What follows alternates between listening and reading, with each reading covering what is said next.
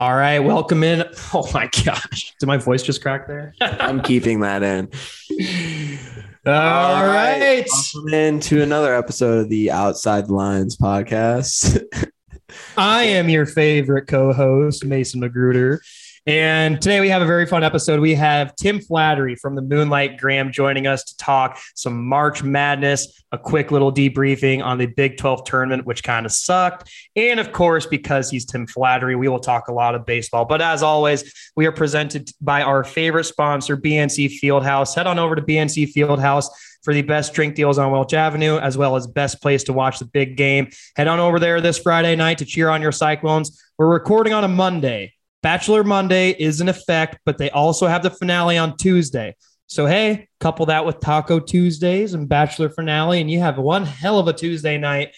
And, of course, they have deals every Wednesday, drag shows on Thursday, but most is on Sundays. And, of course, head on over there for the weekend to watch your March Madness games. It is the best place to watch the big game.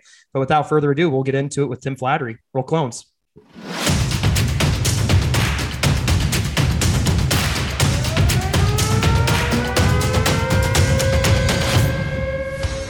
All right, welcome in on another episode of the Outside the Lines podcast. Today, we have a very important guest joining us, Tim Flattery with the Moonlight Graham Show. He is joining us today to talk some Iowa State hoops, to debrief a little bit from the travesty that was the Big 12 tournament, and to hopefully find some better luck in March Madness. But Tim, we appreciate you joining us today. And yeah, let's just get a little pulse check. How are you feeling coming off that Texas Tech loss? I don't feel good. I don't know how you guys feel, but I don't feel good at all.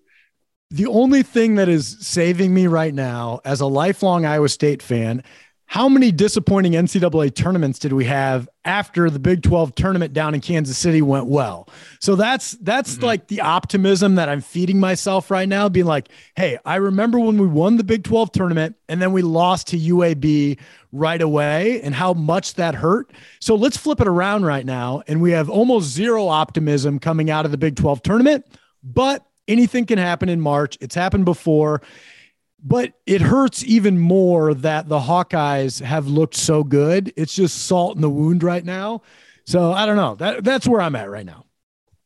It's just a fair warning to them that we've been there and done that. We've won our conference tournament a couple of times, and it doesn't always pan out in March. So we had the same thing with Ohio State that year too. Lost to them in the first round after going off in the Big 12 tournament. So I don't know. Like, I also thought Texas Tech was the worst matchup that we could have had going into the Big 12. I would have much rather played Baylor or Kansas because I just feel like, I mean, Tech, we barely escaped by when they had 7 guys. And then the last time we played them, they smoked us in Lubbock. And they're just, I don't know, they play such good ass defense that when your offense is already not strong, it makes it even harder. But yeah, I don't know. Maybe they're rested. That's what I keep telling myself. Hey, they're just well rested. You know, they're gonna have a full week off, just ready to go. And you know, I don't know. I don't think they could have had a better draw either. So yeah, you're exactly right. This team is so one-dimensional on offense that if we're not creating offense from our defense,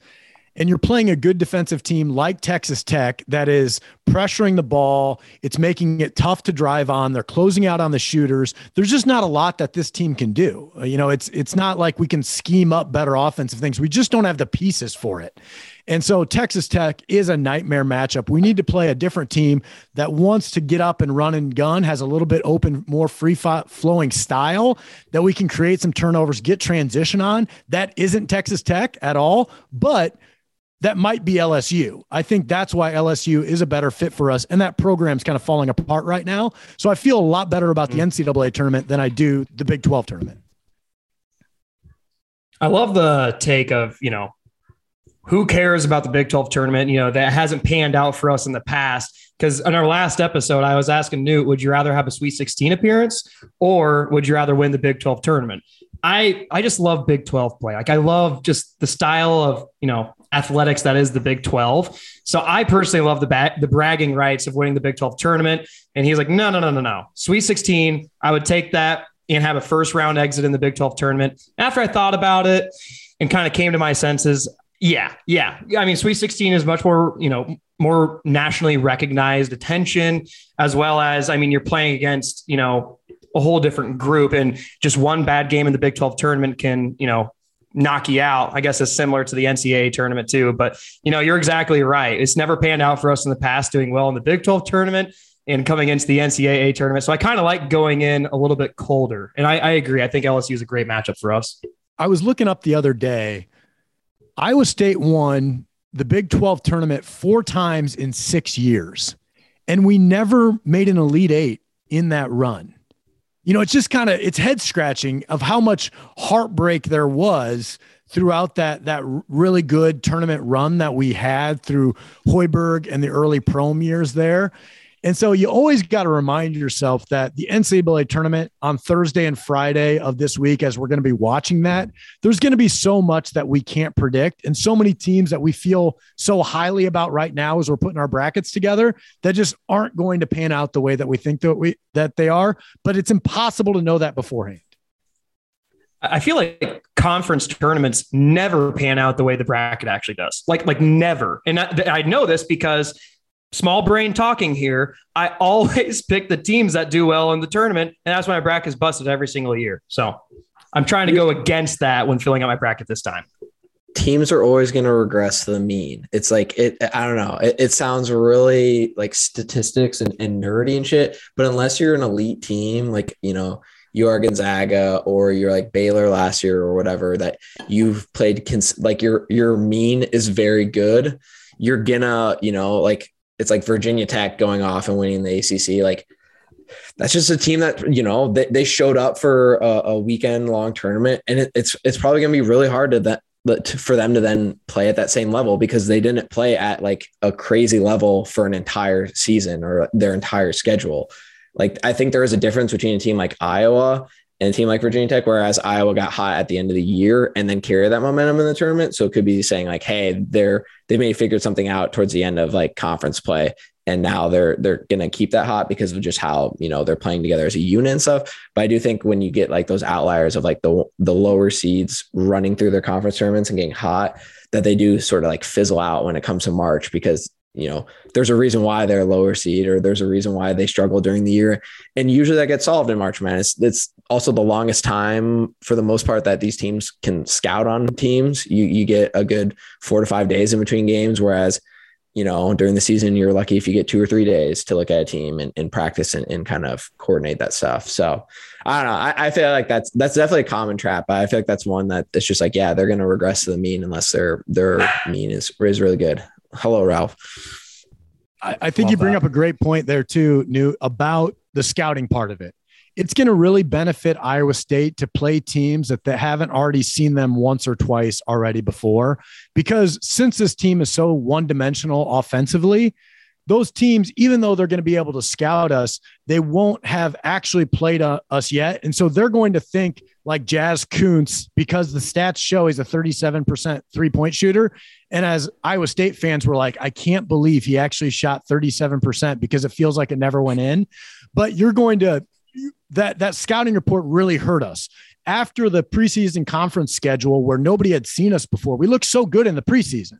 Then once the scouting report gets out on us and you realize how one-dimensional you are, and if the teams have the guys to be able to guard Iowa State in the way that we can be guarded like a Texas Tech has, they can completely shut us down. But if in just 40 minutes of play against a team that hasn't seen us before, I think Iowa State on the right day can beat anybody. And I think agree. It really comes down to defense. Like, yeah, they slow down teams. Like in the Big 12, a lot of these teams have grinded out defenses that are going to force you earn your buckets. And if your conference doesn't have that, or like the same thing with Iowa State, they're facing these defenses that are making them work for it and their offense isn't good.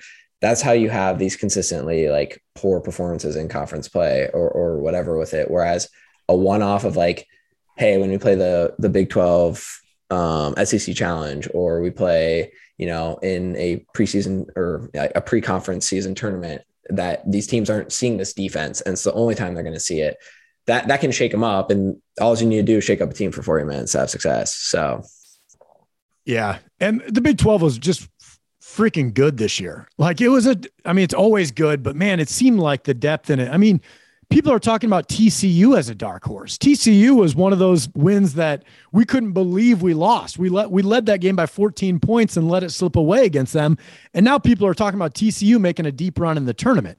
KU's playing really well, Baylor, of course. So I think the Big 12 is going to play really well in March, just like they did last year.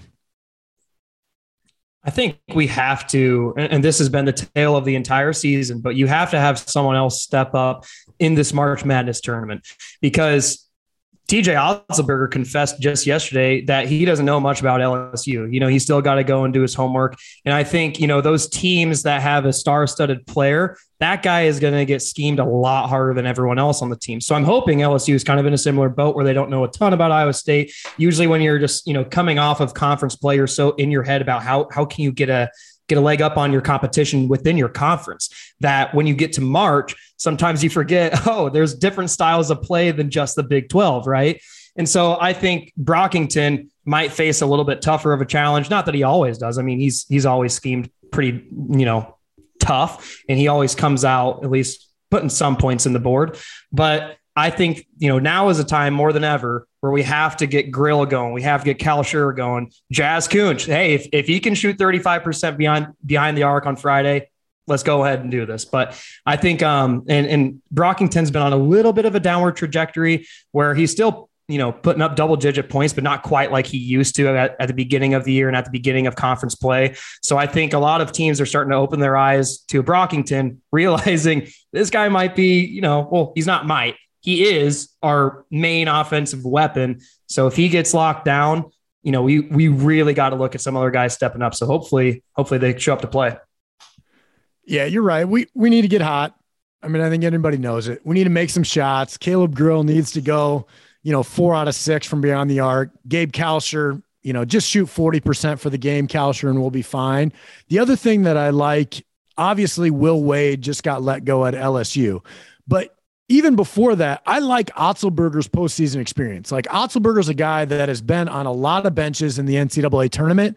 He's had success in the postseason at South Dakota State.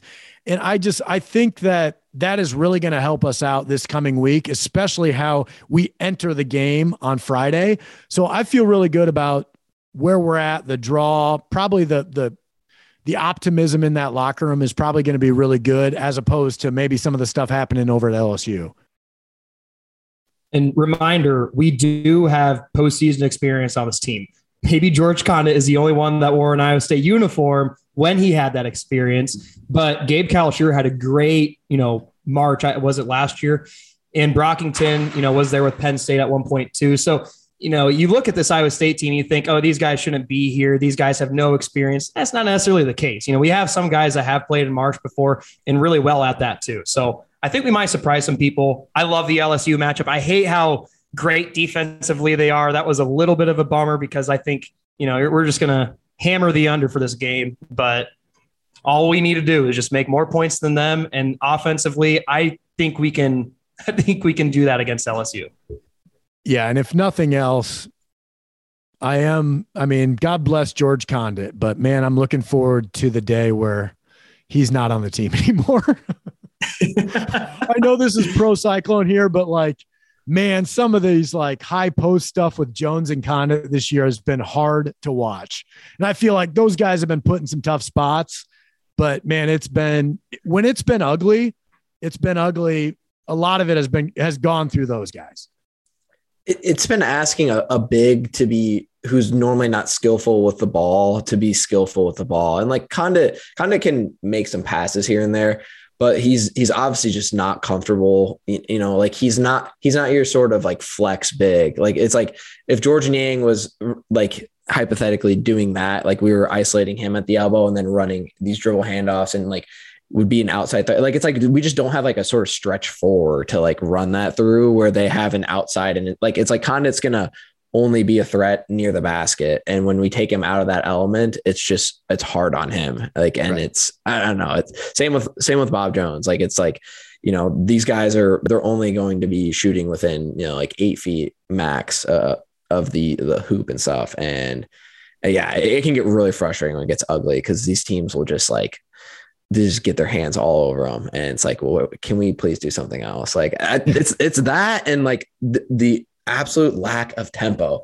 There's so many times that like after a great defensive possession, even if we have numbers of just like 4-on-3 or something, that there's not this like push. It's like, no, we're going to slow down and set up our half court offense that has already been struggling or like hasn't been doing well and stuff. And it's like, I feel like those two things are just, they can get so frustrating to watch. Cause like, just push it, let Tyrese get in space, like, or let Brockington get in space and try and use those momentum of the team, like not being completely set before like, you know, the high pick and roll, throwing it in and running around. I don't know. Like, I feel like those are two things that like, it's obviously way too late in the year to probably be making any crazy adjustments on it.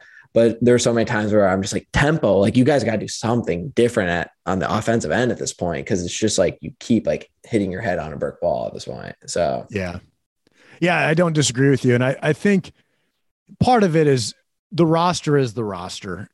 And that's one thing that's kind of hard pill to swallow as fans is we want things to be different, but you got to play to your personnel and they just don't have the personnel. Like we won 2 games last year. They had to make a patchwork, you know, plug the gaps in as best they could. And then when you look at this team, the team is what it is. And what it is you don't have very much ball handling. You have almost zero shooting. You don't have skilled big guys. And it's a miracle that we've won 20 games. And so I think that's the focus. But I remember I sat pretty close to the floor against Texas Tech at home when we won. And it was shocking to me at how poor Iowa State was at handling the ball. Like Hunter is the only guy that can handle the ball. And as fans, all the fans around me were just screaming, you need to get to the hole. You need to get to the hole. It's like, are you guys watching? Nobody can dribble. How are they supposed to get to the hole if they can't dribble, especially when you're playing against a team that's really good defending the ball? And that's just the way it is with Iowa State. And so if you have a team that doesn't handle the ball well, mixed with a team that doesn't shoot the ball well, you know, you see what we've had at certain points throughout this year. I'm glad you brought up. Sorry, Newt, you want? I was just gonna say, it's weird that like Trey Jackson has not had any significant time lately because it's like he was that traditional backup point guard that, like you said, when Tyrese is out, they do this combination of like Brockington and Gabe Kalscheur bringing up the ball. And you can just tell both guys are not terribly comfortable with that role. And it's also taking them out of their elements of being off ball, moving off the ball. Like Brockington thrives moving off the ball, getting himself like on the wing, one-on-one with guys. He does not want to create his shot or have to get open or deal with pressure as soon as he crosses half court. Like that's just not a recipe for success. You guys follow it more closely than I do. What's going on with like Jackson and Aruna? Like there had to be something that no idea happened in practice or some team culture thing. You know, I don't get it. I'm not in the locker room. You know, the coaching staff has done a great job this year, but some of like the Aruna minutes for sure have just kind of been perplexing this year. I think a lot of fans have noticed it. I'm sure there's something going on behind the scenes that maybe we'll find out later. Maybe we won't. Otherwise, it's just kind of a head scratcher because he seems like one of those guys that would fit a lot of what we're talking about as far as skilled guys that can run the floor, that can defend a lot of different positions, athleticism. You know, he fills a lot of those gaps, but the coaches know better than we do. That's for darn sure.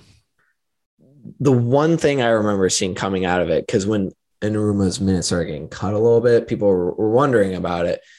I mean, he has a couple of games where he was logging 30 minutes plus. He was a leading scorer. Couple of games too, and they're saying that it was like lack of like defensive discipline, and that was something that Otts just will not give up on. Is like, no, I'm not going to sacrifice 2 points for 2 points, or like 2 points to maybe get 2 points on the other end. It's like you're gonna guard your guy. You're not going to be you're not going to give up easy buckets. You're going to like defend as a unit, and I think that was something that I don't know. Maybe he's being too aggressive or kind of just not doing as well on that end. But like I right. heard anything on the Trey Jackson. Like the last like Trey Jackson moment was when he hit those big free throws to get right. the win at the end. And it's like, oh hell yeah. Like Trey Jackson had shot a free throw all game or all year, and he comes in and hits 2 big ass ones to give us a victory. And then it's like he hasn't. I don't think he's played for a few games, and like his minutes just got like diminished. And it's it's like Tyrese is obviously coming into his own and like is great too, but Trey Jackson also provides shooting and gives them a breather and is more ball handling too. It's like when we face these good ass, like pressured, like the Texas Tech one's a great example. No one can dribble against Texas Tech besides Tyrese. And even then it's like, it's hard for him because they know that. And they're like, okay, this man's going to drive. We're going to immediately sink on him and they can't shoot. So like, it was not fun for him, but yeah, I don't know. Your guess is kind of as good as ours. This is just like Twitter things that we pick up. Yeah. So I think Jaden Walker was showing a lot on the defensive end too. And I disagree with this. To your point, Tim, we're not in practice every day. The coaches have been making great decisions. So there's probably a reason for it, but I think that they just kind of love, the defensive battle. And even though Tristan kind of brought a little bit more of an offensive element to the game, I mean, Newt, you talked about how we're expecting Condit to be more of like a ball handler, and that's just not entirely his style. I think Tristan's a little bit better at that. And I don't know. And Trey Jackson, he was never terrible defensively. I think he maybe struggled sometimes to keep up with people, but he gave a lot of great effort and he could stick with most people. So I don't know what happened with Tristan or Trey. I think Jaden Walker maybe just showed a little bit more on the defensive end. He's a little bit more athletically built, but I don't think that necessarily correlates with, putting up points. I don't know. I've had a hard time dealing with it, especially because I like Trey Jackson as a team leader too.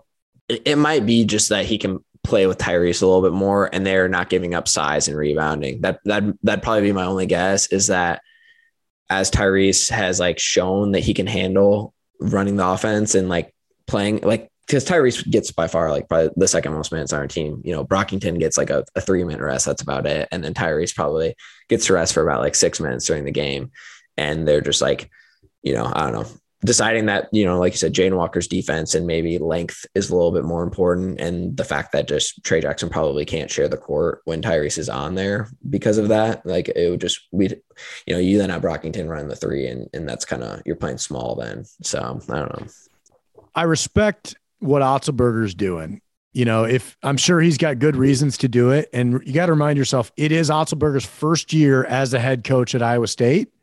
And if he's trying to build a culture around defense and he's got these certain things that have got to be hallmarks of an Otzelberger team, and he is serious about it, and they got certain guys on the team that aren't hitting those marks, and he says, okay, well, then you're not playing, and he sticks to it, then I think ultimately down the road, that's going to pay dividends for Iowa State down the road. And it's a coach that sticks to his guns, because ultimately those are the coaches that make it long-term, instead of, making exceptions for certain guys at certain times. That's how you lose the credibility within the locker room, because players will never forget that. If a coach says one thing and then 3 weeks later goes back on that thing that he said. So I respect Otzelberger for sticking with his guns, but as a fan, sometimes it's hard to understand that.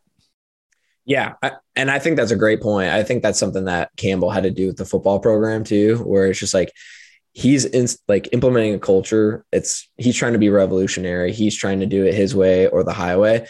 And he's not going to, chase short-term success that could potentially screw over long-term success or this long-term like foundation that they want to implement. Yeah. I will say this though, it's a little bit different with basketball with the one and done deal, because right now players are getting so impatient with the transfer portal. They're just going to get out of there. I think to some extent you have to be okay with temporary success and not necessarily, I hate to say don't establish a foundation for the long term, but that's kind of the reality with college basketball that we're seeing. I think you have to adjust. You have to be more, short-term minded in regards to your play style. But as far as a first year coach trying to establish an identity with the team, you can tell his identity is defense. Like, we get it. It's a new era in Iowa State basketball. It's hard for us to grasp, but it's proven to win. So we have to get on board with it. So I think there has to be somewhat of a medium there, especially when you're trying to attract talent. We used to be like transfer Royce White, like all these guys came to Iowa State because they saw it as a second chance for them to really show, hey, I can go to the NBA after 1 year with Iowa State. And that was when it was a little bit more electric. I don't know if it's as sustainable as maybe long-term success in establishing that culture and that identity, but it does scare me because I think you have to kind of be a middleman in some way there. Yeah. Yeah, it's tough. I mean, I don't know necessarily the answer. I think that it's a fluid landscape in college basketball right now. But when you look at the other side of the state with Iowa right now, right? Iowa has been able to create long-term success with guys. I mean, they got Luka Garza, Keegan Murray, all these guys. Like last year, they had 12 starters on the team. You know, everybody makes this big deal out about, oh, look at how Iowa's been able to reload after losing. It's like, well, they had way too many guys last year, right? And all of those guys stuck around. And so even this year, they go 9-10 deep. They played 11 guys against Purdue yesterday. And so they've been able to do it. And I think as an Iowa State fan, sometimes it cuts a little bit deep when a lot of those guys are like in-state kids or guys that Iowa State didn't even recruit. I think the in-state thing is the most overblown thing in the world. I don't give a shit if someone's from Iowa and comes and plays here. It's like, just give me the best talent. I get it a bit, but it's just like, it feels so like I've seen that just like argued, or they're like, well, Iowa State's not in-state, like kids are like, can't get them. It's like, yeah, but like, does that really matter at the end of the day? You know, like, it's not like Iowa's this hotbed of talent. It's, you know, it's like, it'd be different if we're in like Texas or Florida or California and we're not able to get like good recruits there or whatever. But it's like, I don't know. It's not like everyone's dying to get the top recruits out of Iowa year in and year out for some things. I don't disagree with you, but it does hurt when Iowa State isn't getting good talent out of Iowa State. And Iowa State is an afterthought for the best talent here. And so you got, you know, just the Murray brothers, the Bohannons, guy after guy, Wieskamp, you know, those are NBA guys with the exception of Bohannon that aren't even looking at Iowa State.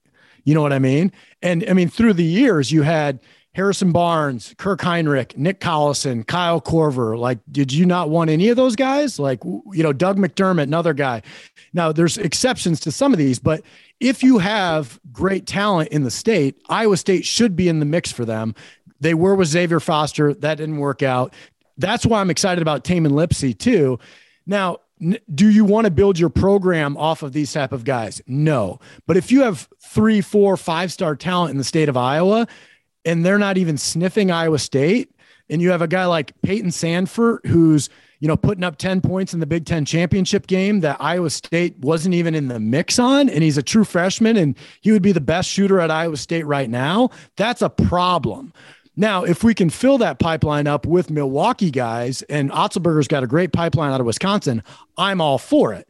But when we're just not even on the same level and not even in the conversation with guys that we should be, I think that's an issue. And it speaks to the overall brand of Iowa State and the marketability of Iowa State basketball.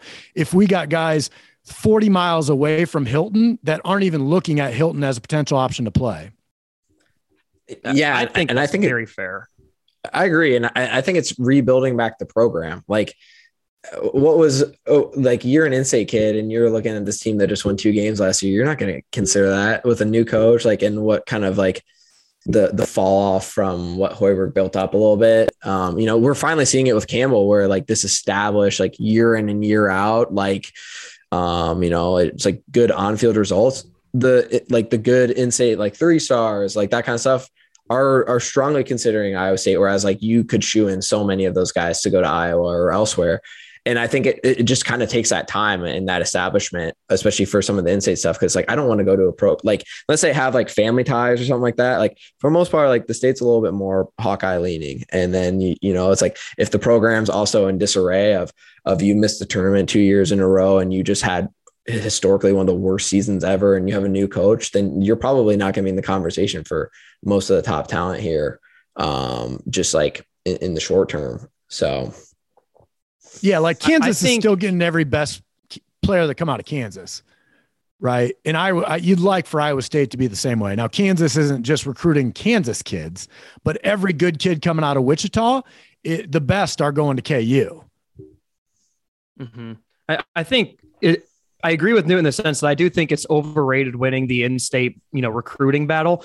But to your point, it is very valid. Like, you have to establish yourself as at least competitive with in-state recruiting in order to establish that, kind of like we talked about earlier, that identity of Iowa State football, like that, you know, like, hey, we want people to come play for us, whether you're an in-state person or wherever the hell else you're from.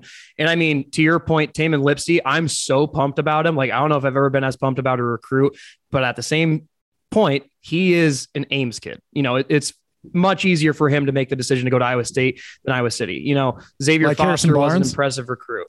Yeah. I mean, there you go. We didn't get him. Another guy that we missed out on.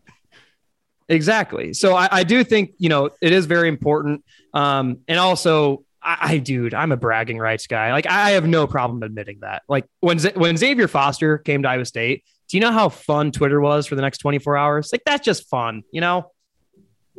Oh, I agree. Yeah. I mean, this is a fan argument. Coaches will roll their eyes at it. I get it, but we have to live in this state and we do want the bragging rights from it. Now, to that point, it'd be really fun. And I'm a UNI grad, but like AJ Green, come on board. I'm pushing for that one. Come on board for that. He went to my little brother's high school. So like I've paid attention to his career so much and he's really good, obviously. And it's like dad's on the coaching staff. He can transfer without any penalty here. Iowa State's going to need to reload. We'll build that offense right around you, man. Like, yeah. I think you're Tyrese. He'd be the perfect plug and play guy for that fifth year. I mean, he had a good year this year as Valley Player of the Year, but he just still seems like he's coming back from those hip surgeries just a little bit and his NBA potential, as opposed to when he was a sophomore. I think it was like, hey, this guy could potentially leave early. Now it's like, I don't know if he would even get drafted. And I think he probably wants to NIL stuff, play for dad one more year, come to the Big 12, that kind of thing, because it does sting as an Iowa guy to look at Iowa's roster. And I know there's reasons for this, but Jordan Bohannon, Patrick McCaffrey, Christian McCaffrey, Chris Murray, Keegan Murray, those are all in-state guys. Peyton Sandfort, that's a starting six right there of Iowa guys. And like, to that bragging rights conversation, it's just an uphill battle when we're having to fight with Hawkeye fans on Twitter.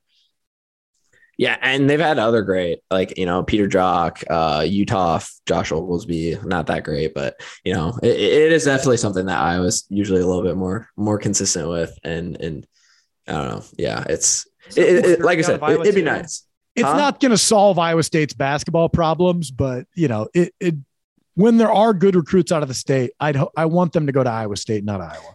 And I think it made it hard too, of like being so, you know, like Hoiberg, obviously Iowa person, like most of his recruiting, or like, you know, he has a big say in the state. And then you go to Prohm, who's Southern, like all of his recruiting ties are in the South. And he had to come in and like the expectation was to kind of win now. And he focused on like where his recruiters had, you know, ties and where he felt comfortable recruiting. And we picked up some more people from the South. And that's where that focus like shifts a little bit.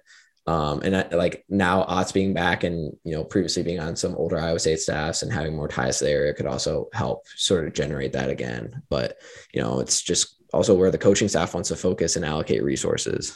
Right. And, you know, Otzelberger is a great recruiter. Just keep doing what you're doing, TJ. You're doing a good job. If you get every good kid out of Milwaukee, I think we're going to be just fine. Yes. Yeah. I'll happily take Milwaukee. So.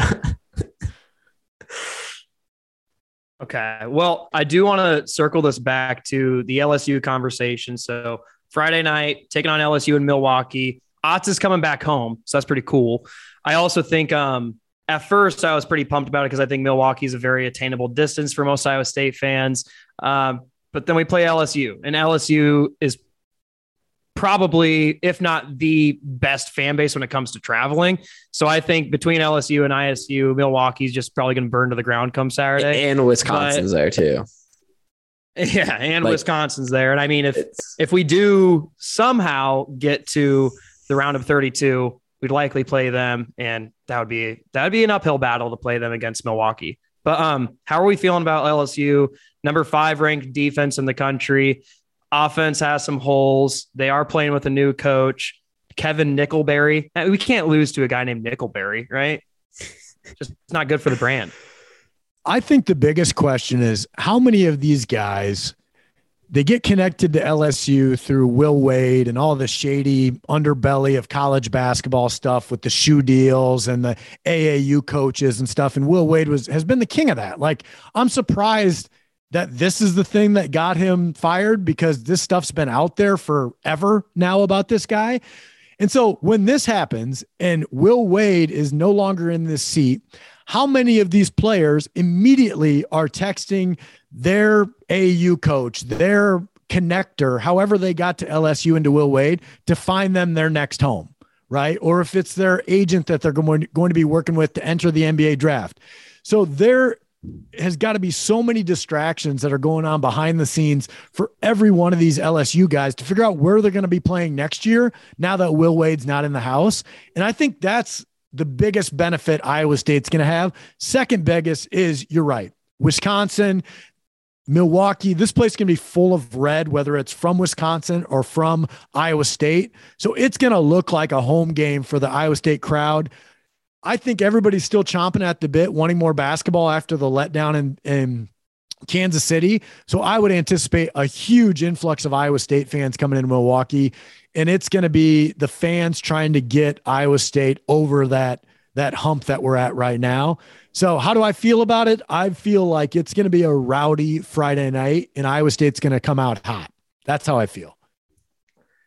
I want to say the other thing with LSU, because you brought up a great point, is their assistant head coach is also let go. And I feel like that's the only other thing where it's like, if they rally around like the next guy in line, or he's like a big part of it, he's gone too. So they are literally on number 3 in charge, who probably is, like the fuck, like what am I supposed to do? I was not expecting this weekend type deal. And I think those elements are huge. And I don't know, in Milwaukee is fantastic. Like being able to travel easily. Like I was like Friday, I could fly back, like that kind of stuff, like be fun. And yeah, I don't know. The only thing that worries me is obviously LSU plays phenomenal defense. They're up there with their tech level defense. They play a little bit slower tempo. Like they're faster than us, which that's not hard to do. But it's going to be one of those games that, both teams are going to be working for their buckets. And we've won those. We've also looked really bad in those too. And so I'm a little skeptical, but I do, like I said, at the very start of this, I don't think I could have asked for a better draw going into this. I was like, one, I don't want to be an 8 or 9 seed because I don't want to deal with the ones this year. There's just always too much of a difference between where the elites are in college basketball and getting stuck with the 1 seed compared to 2s.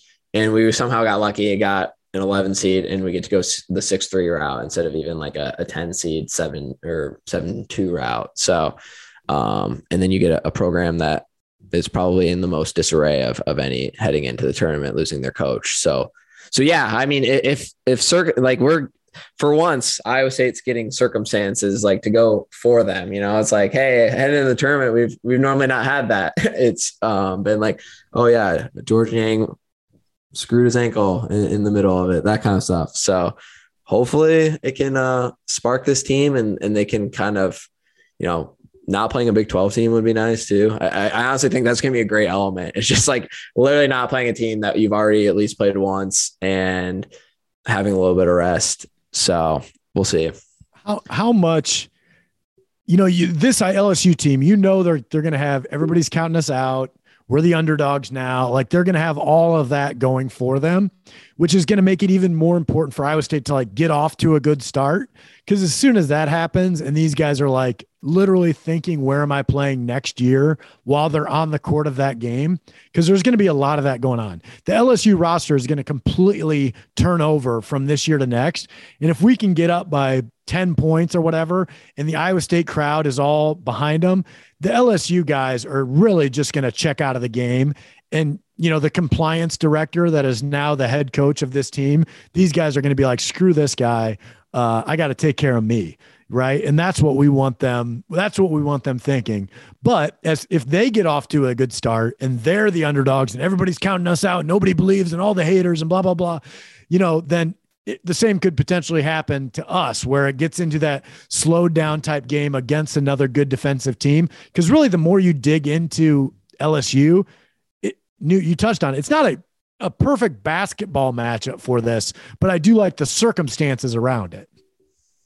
I think we pinpointed the two things that really concern me: getting off to a hot start, which is one thing that we have not done even remotely well the past two matchups against Tech and Baylor.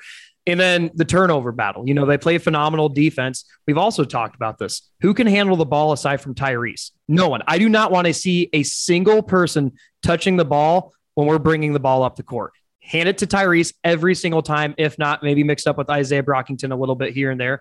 But if we lose that turnover battle, all they have to do is just capitalize on those turnovers. And that's, to me, that's an easy W for LSU. And I hate going up against a defensive team because I think that's really where we can find ourselves struggling. And I haven't seen much of LSU. I think I've seen them play 3 times all year. I've noticed that they do press a good amount, and that really scares me. So if they win the turnover battle, I think they have a really good chance at winning. And also, can we get off to a hot start? I hope so, but I'm not bought into it quite yet. We are so bad at handling the press too. And it's like when terrible. Teams run the 3-quarter press, that's not even like high pressure really. And I'm just like, always just like clenched and like, come on guys. Like, this is not that hard. Like you guys have been running this against us since AAU, like just, where not to go. At some point, literally just chuck the ball down the court and hope that someone grabs it so we can get past half court. That's how it feels sometimes. Yeah. This has not been the most fun Iowa State team to watch throughout the year. All we're looking for is just get hot at the right time. Let's make the NCAA tournament fun. And it is kind of fun to be on the other side of it now where we don't have all of the expectations, because Iowa State fans, we've been burned so many times through the years, whether it's football or basketball.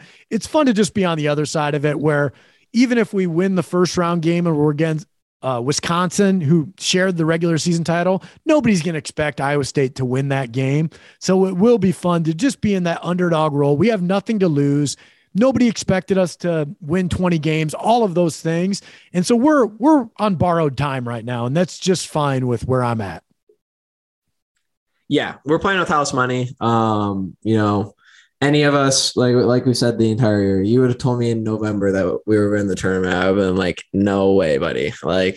So it is like, you do have to have that perspective, but it's also like expectations change too. This team was ranked 8th at one point, that's the other thing where it's like, we've seen this team like before entering the Big 12, like they smoked Iowa.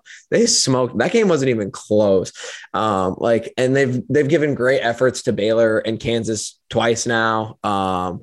It's just stuff like that where it's like, we've seen them play at a very high level and like really grind out teams, but we've also just seen some putrid ass like performances that it's been an absolute roller coaster that at this point, it's like, you just can't have expectations.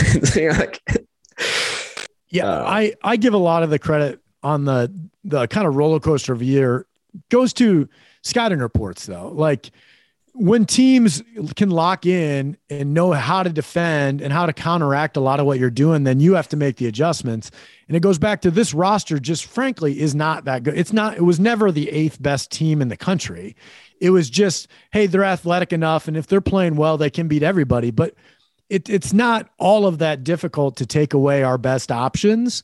And we don't have a deep enough roster or deep enough array of tools to counteract when teams really can defend us the way that we can be defended. So even though it has been a roller coaster year, I think we just came back down to reality. Back to your point, Newt, we regressed back to the mean, right? And Iowa State fans, we spent a lot of the year back up here expecting that this was the mean when reality we weren't as good as we thought we were. That's definitely fair. That Iowa State, their path to the Sweet 16 is pretty awesome. And I make the mistake every single episode where I get ahead of myself and I'm either overlooking a game and I'm focused on week 2. I always do that, but I'm also not a player. So I feel like I can't do that. If we, find a way to beat LSU, I love facing number 3 Wisconsin. I don't like that it's in Milwaukee. I don't like that, but I thought that they were the most beatable 3 seed. And I think that we could face a good matchup against them. And this is me getting extra ahead of myself. I think Auburn is the worst 2 seed. I don't know. It is not impossible for us to find ourselves in the Elite Eight. I can't see a Final Four appearance by any means, but I think Auburn is the most beatable 2 seed for us. And I also think Wisconsin is easily the most beatable 3 seed. So I'm just saying, I love getting my freaking hopes up in order for them to just be completely demolished. I'm over here talking about an Elite Eight appearance when we're in the round of 64. So that's how I work. That's how I roll. We barely didn't get a bye. Like another crap team like wins their conference tournament and messes up the bubble. We were probably playing in Dayton. So yeah, we were this close to going undefeated in non-conference play and somehow not making the NCAA tournament. That was Iowa State basketball this year. Mason, I love the optimism. I really do. I do not share your same optimism. When I look at like every matchup from a basketball side of things, I think, oh, that doesn't look good for Iowa State. Oh boy, that doesn't look good for Iowa State. But going back to my original point, when we're playing non-Big 12 competition that has not seen us a couple of times already this year, I think it's a different ball game.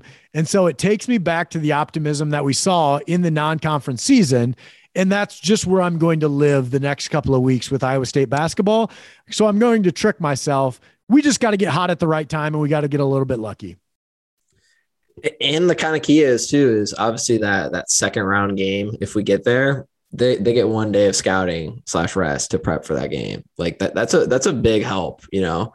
And obviously they're going to look ahead to like the 6 and the 11 potentially now, especially if you're like Wisconsin, you're playing a 14, but they also lost their best player. He's hurt. Johnny Davis is out. Like, is he out for the first round? I'm pretty sure he's like they're not optimistic on him being able to play in the tournament. So it's not looking good for him at all.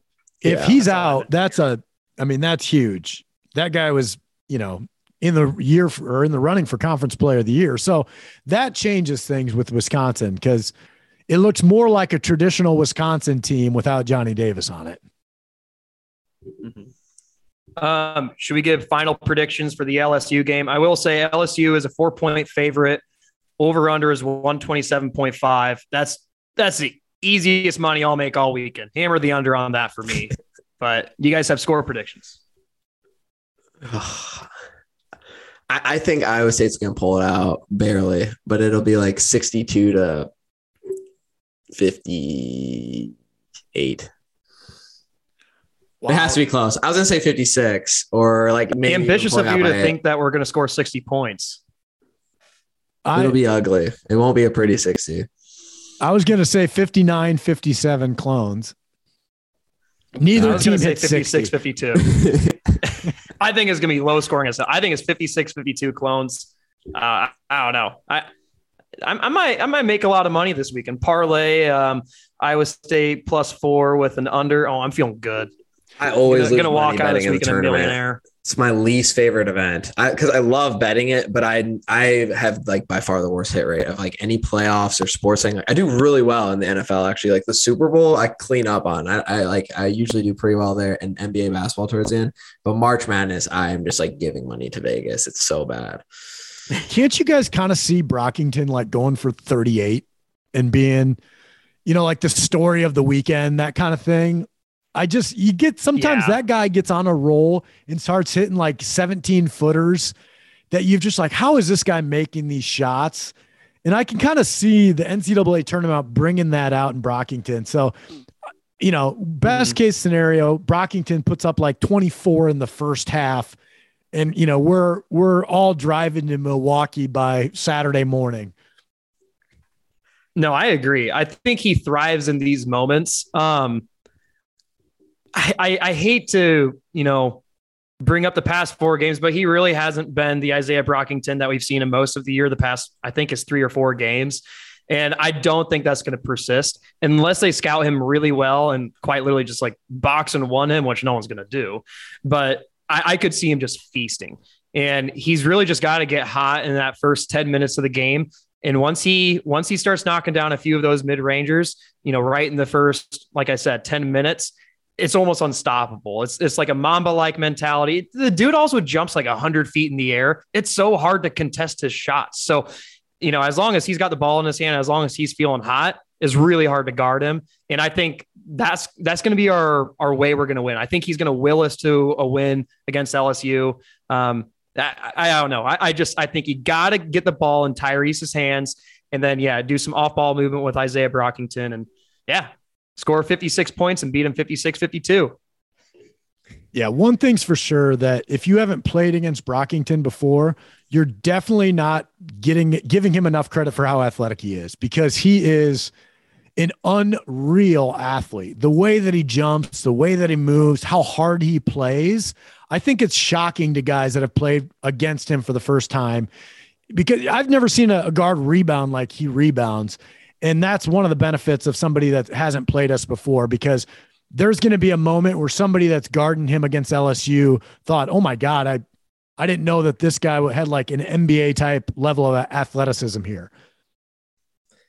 It's just even the fact that, like Mason, you said, it's hard to contest a shot. It's not hard to contest a shot. It's that it doesn't matter if you contest a shot. There's so many times that he rises up, there is a hand right there with him, and it's still just a perfect shot. And like, it's coming and he does not care, and he still just gets it off. And it's like, it would have to be so frustrating, like trying to play defense on him, because you'd just be like, I did what I'm supposed to do, and it's still going in. Like, what else do you want me to do here? And he's sort of mastered that. And it is due to like his athleticism and like all this kind of stuff, but it's been beautiful to watch. He's, we've said it the entire like podcast, but it's like, we think he's been one of the most impressive players to go through Iowa State, just because of how much he's had to carry this offensive load this year. Like, he hasn't had the benefits and the sort of like privilege that other great Iowa State players have had, like, Monte Morris, George Niang, these guys, where it's like, oh, like I'm George Niang and I can pass out to Naslong, Matt Thomas, or like DeAndre Kane and stuff like that, like, or Deontay Burton. Like, he's really playing with, Tyrese Hunter's a little bit hit or miss here and there, but other than that, it's like, you don't know if anyone else is going to get more than 6 points going into the game. Next year's backcourt: Hunter, Brockington, AJ Green. Oh yeah. If Brockington comes back, which he could. He should. He's not going to go to the NBA. Like, do you want to play in the G League, or do you want to play in the Big 12? But do you think his draft stock is ever going to be higher than it is right now?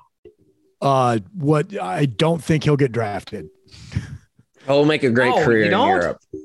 I do not. I think he'll get drafted. I mean, if you want to if you want to put another bet down in March, I'd be happy to take that bet. NBA guys, if you're Isaiah Brockington, you got to shoot 37 to 40% from 3-point. I just don't see him as being that guy in the NBA. Maybe I'm wrong. I mean, prove me wrong, I guess, but he's also 22 already. Like that's the other thing. Is like, he's not young, Yeah. I think he's a guy that averages 18 a game in the G League next year. He's going to have no issue like getting buckets at the next level. It's just the next level is probably not going to be the NBA. Yeah. Not directly to the NBA, but I don't know. I still think he'll get drafted. However, good matchup against LSU this Friday. I do want to talk a little bit of baseball, just because this is, there's probably 3 times a year where I try and follow baseball, and this is one of those times. So, like I am in 2nd grade, someone explain to me what's happening in the MLB right now. Well, like you're in 2nd grade, we're back. Baseball is starting. If you're in 2nd grade, you don't care about the lockout. You don't care about the greedy owners. You don't care about the young player pool and all this stuff. So let's just ignore all of that stuff. All we need to talk about right now is baseball is back. The best thing that's happened with baseball in the last week, obviously the labor negotiation, we finally got a deal in place, and it's finally made the baseball free agency offseason interesting. Because in years past, unlike football and basketball, that the free agency sometimes is more fun than the actual season at times, baseball has always been a really boring free agent season. Now it's all being condensed into like a 2-week period that's happening right now. And it's made the off season a lot of fun. So like, I was up till 11 o'clock last night. The Twins and the Yankees just did a deal. There's all this payroll moving around. So it's really fun right now. With baseball, it's, the whole thing's a shame with the way the lockout is. Baseball continues to shoot itself in the foot with greed and with the owners not really understanding where they sit in the current sports landscape. But if you're a baseball fan, I think you're just sick and tired of talking about that stuff. And you're just glad that spring training started today. baseball is back, and we're going to have 162 games throughout the course of the next 7 months. Can I give you a take that I don't know if it's accurate at all, but this is just what I'm seeing as an outsider who's trying to get into baseball, but admittedly is having a really hard time doing it. I don't think they market their players near as well as the NBA, the NFL. Like, I really only see Bryce Harper. That's the only player I ever see marketed. I know Shohei Ohtani is a complete stud. However, I don't really see him advertised that much. And I mean, these, bigger leagues, hi, Ralph. Ralph makes at least a couple appearances per episode. These bigger leagues, the NFL, the NBA, they've leaned into Kevin Durant, LeBron James, Patrick Mahomes, Tom Brady, everyone. And I feel like MLB, I just don't see that. Like Shohei Ohtani, I mean, I've just been hearing through the internet, but whenever I see advertisements on the TV, I never see them showcasing one singular player that's not named Bryce Harper. Yeah, it's been a big issue through the years, and I think baseball has done a better job of it here in recent years. The big thing has been from a social media standpoint. Like, you see these NBA guys have just owned Instagram, right, for the last 5 years or whatever. And that's become like its own thing, is the NBA, this league stuff. Baseball finally has opened up the social media game. And what I mean by that is it started to market their stars better on social media and promote them. The other thing is that highlights in baseball were never available to be posted onto social media because MLB owned all of that content, and they would rather take a short-term look at that and own it all themselves instead of making it free for the masses to be shared on social media. That's one thing the NBA leaned into really early on.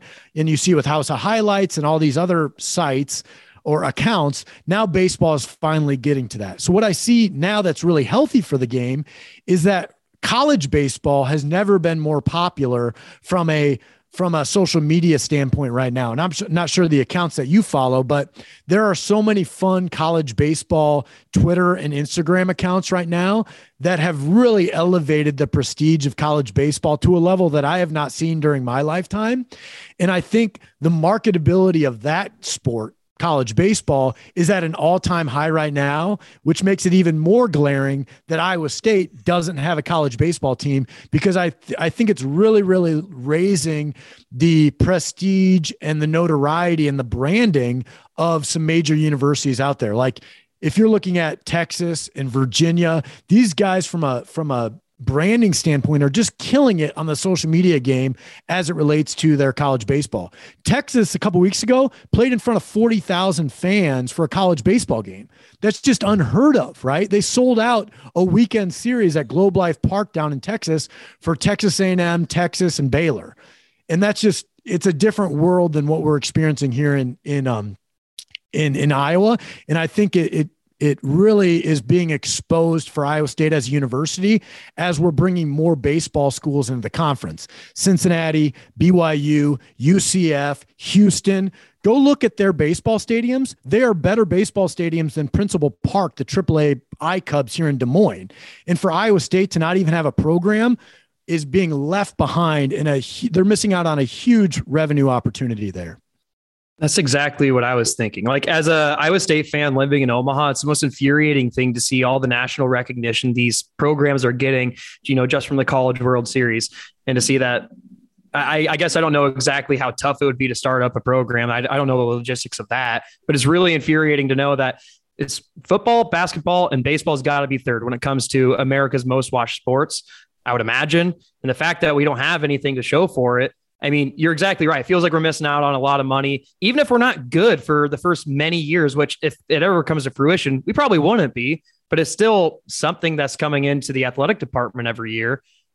Iowa State has been to more College World Series than Iowa, and we haven't had a program in 23 years, right? There was a time when Iowa State had a really, really strong, healthy baseball program. Even when it closed down, they were good. And today, with the prominence of college baseball continuing to rise and NCAA continuing to invest in it, because the College World Series is a big moneymaker for the NCAA, as opposed to like NCAA doesn't make as much money on March Madness. The TV partners do, but not the NCAA. Same thing with the bowls. They make a ton of money off of the College World Series. Could you imagine being in Ames right now? It's 65 degrees in Ames. we're just coming back from the Big 12 tournament. It's spring break, and you come back to campus for the last month and a half of school, and there's a field on campus. They need to put $10 million into Cap Tim to get it up to speed. And you have a party deck that can fit 1,500 people out in the outfield that's selling beer, dollar beer nights on a Friday night. How much fun and how much life that would bring to campus. And it's just a huge missed opportunity right now, especially since alcohol is now permitted at college athletics. The field at Iowa State, they have the footprint for it. They'd have to pump a lot of money, but raising money has never been an issue for Jamie Pollard. And I think it's a massive opportunity, especially when you have all of these other Big 12 schools that are dominating the college baseball scene and Iowa State's being left behind. Nobody cares about wrestling except for Iowa State fans. And I'm not advocating for canceling the wrestling program, but college wrestling, there's like 100 total teams in Division I. College baseball, there's like 350 total teams. It's just ridiculous. And I just think like the local economy in Ames, it's such a college town. Like it is so reliant on the University of Iowa State University. And if you're ever in Ames in the summer, it is a ghost town. Like just having something to do in the summer in Ames would just really help. Like I said, just the local economy, let alone the university alone. So it's kind of frustrating to watch. And also as a guy who wants to be more into baseball, but just isn't, it creates a lot more apathy toward the sport itself, you know? Yeah. It's one of those points that I'll just never give up on, because when you go to these other Big 12 schools, part of that recruiting trip is taking them through all of the facilities that the athletics department has. And for a lot of Big 12 schools, the baseball stadiums will drop your jaws when you see them. And for Iowa State to not even have one, it's really, really embarrassing. Like even you go over to Nebraska, see their baseball stadium, it's unbelievable. It's really, really nice. And for Rick Heller over at Iowa to do what he's done over the last 8 years proves that you can have a team on the national stage at a northern school like Iowa, where they've been ranked in the top 25. They had, Brody Brecht, who's on the football and baseball team, throws 100 miles an hour on the baseball team, turned down over $1 million to go play baseball at Iowa, right? So this is a sport. There's money in the game. There's huge opportunity, and we're just missing out, especially there's a lot of really good baseball talent in central Iowa that's leaving the state. And it's sad for the state of Iowa. I said it on the last time I did a podcast with you guys, but one of the wishes that I had was I wish Jamie Pollard's kids played baseball instead of ran track, because as soon as Pollard's kids were of age, $15 million went into that track program. And sure enough, we got a good distance program. We've got a good cross country team at Iowa State. And you know what? Nobody cares. Nobody cares at all. And it brings this amount of money into the university and nobody gives a crap. Speaking on the standpoint of nobody cares, this is the first time I'm hearing of that. I had no idea we invest that much into our cross country program. We've invested $14 million into a new track and cross country facilities at Iowa State as soon as Thomas Pollard hit recruiting age. By the way, Thomas Pollard follows us. So hi, Thomas, if you're listening to this. Yeah. Got nothing against Thomas Pollard, but I'm just saying, I bet if Thomas Pollard was as good of a baseball player as he was a track runner, that there would have been more emphasis around baseball. And Pollard's done a lot of great things at Iowa State. This is my one critique of him because I'm a baseball fanatic, but I just wish that there was more emphasis around that. But his roots come from Wisconsin too. Wisconsin doesn't have a baseball program either. So I don't think he really fully grasps the importance that a baseball program can bring to a university. Do you think like Title IX has anything to do with it, since baseball can be kind of a large scholarship and like men's only? We obviously have softball, but then you have to balance that out and kind of dealing with the revenue, the conference that we play in, and the travel and the expenses that come with having to go down to Texas and a lot of places that aren't as close to us compared to if we were in like the Big Ten or something like that. That could be factors as well. Yeah, Title IX was the reason that Iowa State doesn't have a baseball program anymore. I think there's more money than ever in college athletics now.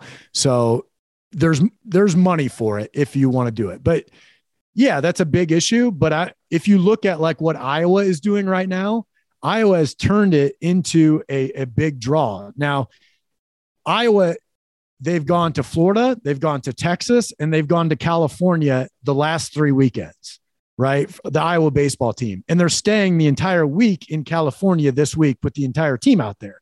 So there's ways to make this work. A lot of it would have to be done on a private level, but if you get the right donor base around it, anything can happen. I mean, did we think we had enough money for the Sukup End Zone Lounge when Paul Rhodes was the coach? No, but when you have a winning programs and when an athletic department makes a commitment to something, I think things can happen. If you get the right donor base around it, you can make it happen. I think Matt Campbell will probably get at Iowa State. So yeah, we need Matt Campbell to be for his kids to be baseball players, right? Maybe that's the thing. Yeah. I'll start giving Campbell's kids pitching lessons. Next time you see Campbell, say, hey, outside the lines, I'm sure you've heard of them quite a bit. Go on their podcast. If you get Matt Campbell on our podcast, I'll pay you money. How does that sound? It's a good deal. What's my rate? I can do 100, but nothing more, not a dime more. And Newt will pay 50 of that. I can up it. I'll match. Yeah. No, I know. I don't mean to rip on Pollard, and that's just my one critique. I think Iowa State's missing out on a baseball program. But Jamie, Thomas, if you guys are listening, big supporters of all that you guys have done. They've raised the bar at Iowa State for sure. And Pollard's made so many good hires through the years. I just think the one thing that we're missing is that baseball program, especially when the Big 12 is an extremely strong baseball conference. Just do me a favor. Spend some time, look at Cincinnati's baseball park, look at BYU's baseball park, look at Houston's baseball park, and tell me Iowa State's not missing the boat. I mean, look at Oklahoma State. I mean, it's crazy what they're doing down there. Oklahoma, I mean, every one of those spots has an amazing baseball presence, and they sell out every Friday, Saturday night. It creates an environment. They're selling beer at those games. It's fun. Even Kansas State, man. Kansas State almost went to the College World Series 5 years ago. And, I don't know. I'm done. If K-State can do it, we can do it. It's that simple. That's all he should see. Be like, oh, wait, K-State's in on this? Shit. We can do better than that. Build a baseball park. Yeah. Also, Pollard, if you are listening, which I'm sure you are, this was Tim's idea. I support you wholeheartedly. I think you're doing the best job and you haven't made a single mistake yet. Come on the podcast. Yeah, I'm on a crusade. I'm on a crusade to bring this back. I love it. I'm on board. I am. Well, and the other part of it is, what are intercollegiate athletics if it's just all about money, right? I mean, at one point, do we just say you need to be providing opportunities to students? And if the only opportunities to play sports for men at Iowa State are football and basketball, essentially, or in wrestling, it's because of Title IX, the amount of sports guys can play at Iowa State and UNI are actually, there's not very many. Mm-hmm. Yeah. Well, I will say this is probably the extent of my baseball knowledge coming to an end. Newt, do you have anything more to share? No, my baseball knowledge lately has been on the MLB side because I got big into fantasy baseball last year. So that's what drove me to give a shit about baseball again. Everyone loves to hear that on podcast. No. We don't need to do that. But yeah. So if you do want something that might get you interested, that is one thing that you could consider is jumping into that. I literally hadn't paid attention to baseball for 10 years. And I was like, all right, I want to have a competitive team. And you start to care a lot more about a May baseball game than even some NBA playoff games and shit like that, which is very funny, but it's the best daily sport that there is. It's my favorite fantasy. I think it kicks fantasy football's ass too, because fantasy football has so much variance and just sort of luck involved in it, for lack of a better word. Whereas, the only league I played in for baseball was a roto categories league, but it's you have to kind of build a team and focus in on specific categories or, try and kind of navigate. And the nice thing is that you can always go to the waivers and, the thing with fantasy basketball is if you the waivers are trash in like any fantasy basketball league unless it's super shallow, because like there's just like so many elite players that matter. If anyone gets hurt or whatever, you're done. Fantasy football, you can kind of work through it, but fantasy baseball, it's like there's a lot of people out there playing baseball, and you can really work through picking guys up and rotating them through your team and kind of like focus on stuff. That I really like, that like strategic element of it. Yeah. It's not for lazy people. You got to be on it. Yes, that too. I mean, every day you got to be paying attention to that shit. But it's I found like it was by far like got me back into a sport that I had not paid attention or cared about for probably like 8 years. So, and now it's like I was like all in the labor negotiations, watching like all the playoffs. I was watching random like June baseball games with like my roommate and stuff like that, like things that I would not have been doing even just like 2 years ago. So been watching all the hot stove news, trying to figure out my keepers, all that kind of shit. So it's been fun. So I love it. Why do you look so good, by the way? You dress up just for us. When you get in your 30s, you gotta pay more attention. You know, Brady didn't learn it till his 30s either. I love how he just spoiled all of Selection Sunday for everyone. I'm back. Classic Brady. Like, I don't know. He's got to have some deep-seated issues to be still doing the things that he's doing in his mid-40s.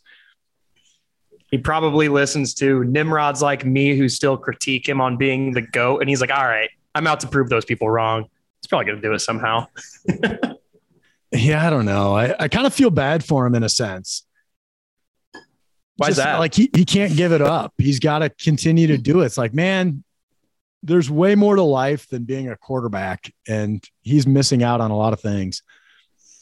He still does it at such a good level, though. It's like he's going to be 46, and he just had his most passing yards in the season last year, which is, I mean, it's just like I could see if he's tapered off or something, or if you feel yourself kind of falling off. But if you feel like you can still play at an elite level, like you might as well keep going until the wheels fall off.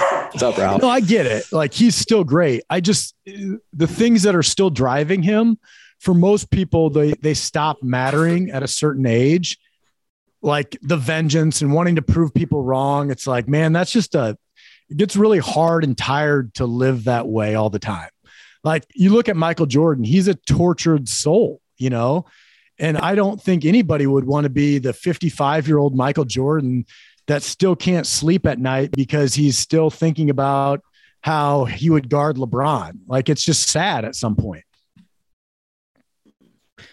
I don't know. Yeah, I don't know. I don't like Tom Brady, and I'm pretty vocal about it, but I would have a really hard time hanging up the cleats if I'm still like at the top of the ranks at what I'm doing. You know, like Peyton Manning, I'm the biggest proponent of him. He was showing his age. Like, dude's coming off of neck surgery. Like, he needed to be done. And I mean, you know, Tom Brady's showing a little bit of his age. Like, he hit an ACL injury for his entire Super Bowl year with Tampa. So, I mean, he should probably hang it up, but it is hard when you're doing it at such a high level. I'm also not a dad, so I can't relate to, you know, being a dad and wanting to spend time with kids. I can only assume that that's like a huge, you know, probably the biggest thing in most everyone's life. But Tom Brady, I saw a tweet where I think it was Giselle took him to Whole Foods once on a Sunday and he's like, nope, I'm back. Those are my favorite takes out of all this. Is like Tom Brady got a little glimpse of what it's like to be a husband and a father. And he's like, nope, send me back into the locker room. Oh no. I hope he just comes back and is just terrible. Like, oh my gosh. Do you know how happy terrible. I would be? No, he won't. He's going to win. He's going to be good. Yeah. Well, the NFC is also like, do you see what's happening in the NFC right now? It's not looking very good. I mean, if Deshaun Watson goes to the Panthers, that might change up his division a little bit, but it's pretty appetizing to see the three guys in your division. Like, they don't know what they're doing at quarterback. And I mean, it's easy money to go to the at least probably one seed in the playoffs. I don't know. I'm not trying to diminish what the Packers are doing with Aaron Rodgers, but I mean, I've gotten burnt on that the past 3 years. So I'm trying not to buy in next year. I like the theory that's out there that Brady was never actually retiring and he was just trying to strong arm Tampa Bay into working a trade to San Francisco. and Tampa Bay held their ground and then decided, if you're going to play, you got to play here. And so eventually, because free agency is starting like tomorrow or whatever, that he was forced to come back and play for Tampa Bay. Because I think everybody thought if he was going to play again, it was going to be with San Francisco, and Tampa Bay, called him out on it. Yeah. I never bought into the San Francisco trade, but I mean, maybe that's what he was wanting to do and he just couldn't get there. That was his entire prerogative. Like, I'm going to retire, create some leverage, head out west. But I don't know. I never bought into that because I don't think San Francisco would waste as much as they did to get Trey Lance. And I mean, it doesn't sound like he's ready. I get that, but you still have to commit to him at some point. Otherwise, it's a worse draft pick than Jordan Love. And I don't think they're ready to admit that to themselves yet. No, I think it's out there. I think the San Francisco stuff is out there. And I also think that's why they haven't done anything with Jimmy G yet. All they've done with Jimmy G is say he's not our quarterback. And yet they haven't released him or traded him. So I think that was real. I just think Tampa Bay didn't move. So I don't know. I mean, I'm not in these talks, but I will say I love the NFL free agencies. Like, it's turning out to be almost better than the NBA. Like, they're just so much movement nowadays. I love it. Teams are finally like not overvaluing draft picks as much. Like, oh, the Rams haven't had a first round pick, or we just don't hit as well on guys, so we should move these for proven veterans. And that's always been the thing that's limited the NFL from having so much movement in the past, is like teams are afraid to part with like a 4th round pick to give it up for a proven veteran. And now it's like, oh, we have this guy that we know will have like under this cap space for 3 years. Like we'll give up some first rounders. And then you also have like disgruntled quarterbacks and stuff that kind of adds it all. So yeah, the money is just crazy in the NFL, where you have Rodgers is worth 50 million, and yet you still have some guys making 600,000. It's so out of whack because the quarterback position is just so important. Do you think it's getting like almost too overvalued? I never have thought that until this year. I'm starting to think like, oh my goodness, like cornerbacks are starting to be like a descending commodity in a way where they're just getting paid so much less than the guy across from them at wide receiver. And I'm thinking you need cornerbacks in order to be somewhat stable. Otherwise, with just how prevalent the passing threat is in the NFL nowadays, you have some weak corners. You're easily like, you're going to have to be the Falcons team where you put up 40 points each game to win, And I mean, look at how high how high Matt Ryan is being valued at. And I mean, that's a bad, example, but I don't think that he's worth the money. And I think he's a really good quarterback. Yeah. I mean, none of these guys are actually worth the money with the exception of like 1 or 2 of them, but the market is what the market is. And it's a byproduct of all the rule changes that have happened over the last 10 years that just place so much emphasis on protecting the quarterbacks, higher scoring, faster pace. All of them benefit the offense. None of them benefited the defense. So the de facto beneficiary is going to be the quarterback. And, Tom Brady, Aaron Rodgers are worth whatever you pay them. Same with LeBron in the NBA. Like LeBron's worth $100 million. He's probably worth more than that to the Lakers every year, but because of artificial salary caps, there's not a true market of what these guys are actually worth. And, baseball is kind of figuring that out now with these labor negotiations, but it's not real economics. It's just only economics within this collectively bargained structure that they've created. And it's just so crazy. Whereas like, that's why a LeBron or a Tom Brady, they're worth 150 million, and name the 4th string guard or whatever isn't worth the $100,000. They're paying him on the practice squad. Same thing like with the NIL or whatever in college sports that we've always talked about. There are very few guys that are actually even worth the scholarships that they are on, but those guys for the Brock Purdy's, all of those type of players, the David Montgomerys, those type of guys are worth $1 million to Iowa State. The other 95% of the roster isn't worth the $40,000 that they're getting paid to go to school. Fair take. Newt, were you just about to say that LeBron James is not overpaid, or not underpaid? No, I don't like LeBron, but he is worth as much money as anybody could pay that guy. Yeah. I agree. Like if they had an open market, he would honestly pull in. I don't even know. You'd have to easily over 100 mil. Yeah, like, it's like soccer numbers. He'd be making what Messi and Ronaldo would be making. Yeah, exactly. Mm-hmm. Were you the one kicking from a couple weeks ago? Yeah, that was me. That was cool. Good leg. I like. Yeah, that. thank you. I thought that was you. I was like, man, I don't know. Because I couldn't see your face really good, but I like that. Yeah. I only kicked my senior year of high school was when I started. I played soccer all growing up, but I was always playing like a position in football. And then we had like this, the guy who kicked for us, he decided not to go out his senior year. And then they're like, do we have anyone who can kick a ball? And I was like, I can try. I've never really kicked a football. I've kicked plenty of soccer balls. And then, working for the Steelers, I'd mess around with the facilities and kick some balls after work and stuff like that. It's fun. It's a really, I don't know. It's one of those where it's like a new skill or sport to practice. So it's just like kind of learning it, the ins and outs, form, that kind of stuff is always fun. So, yeah, no, it's like a golf swing or whatever, you're tweaking it. It seems pretty simple, but there's a lot more complexities to it, especially how you generate power and stuff. So it's cool. It looked good on Twitter. Hey, EJ also did not believe that you got that. I know EJ was skeptical, but it's whatever. Proved him wrong.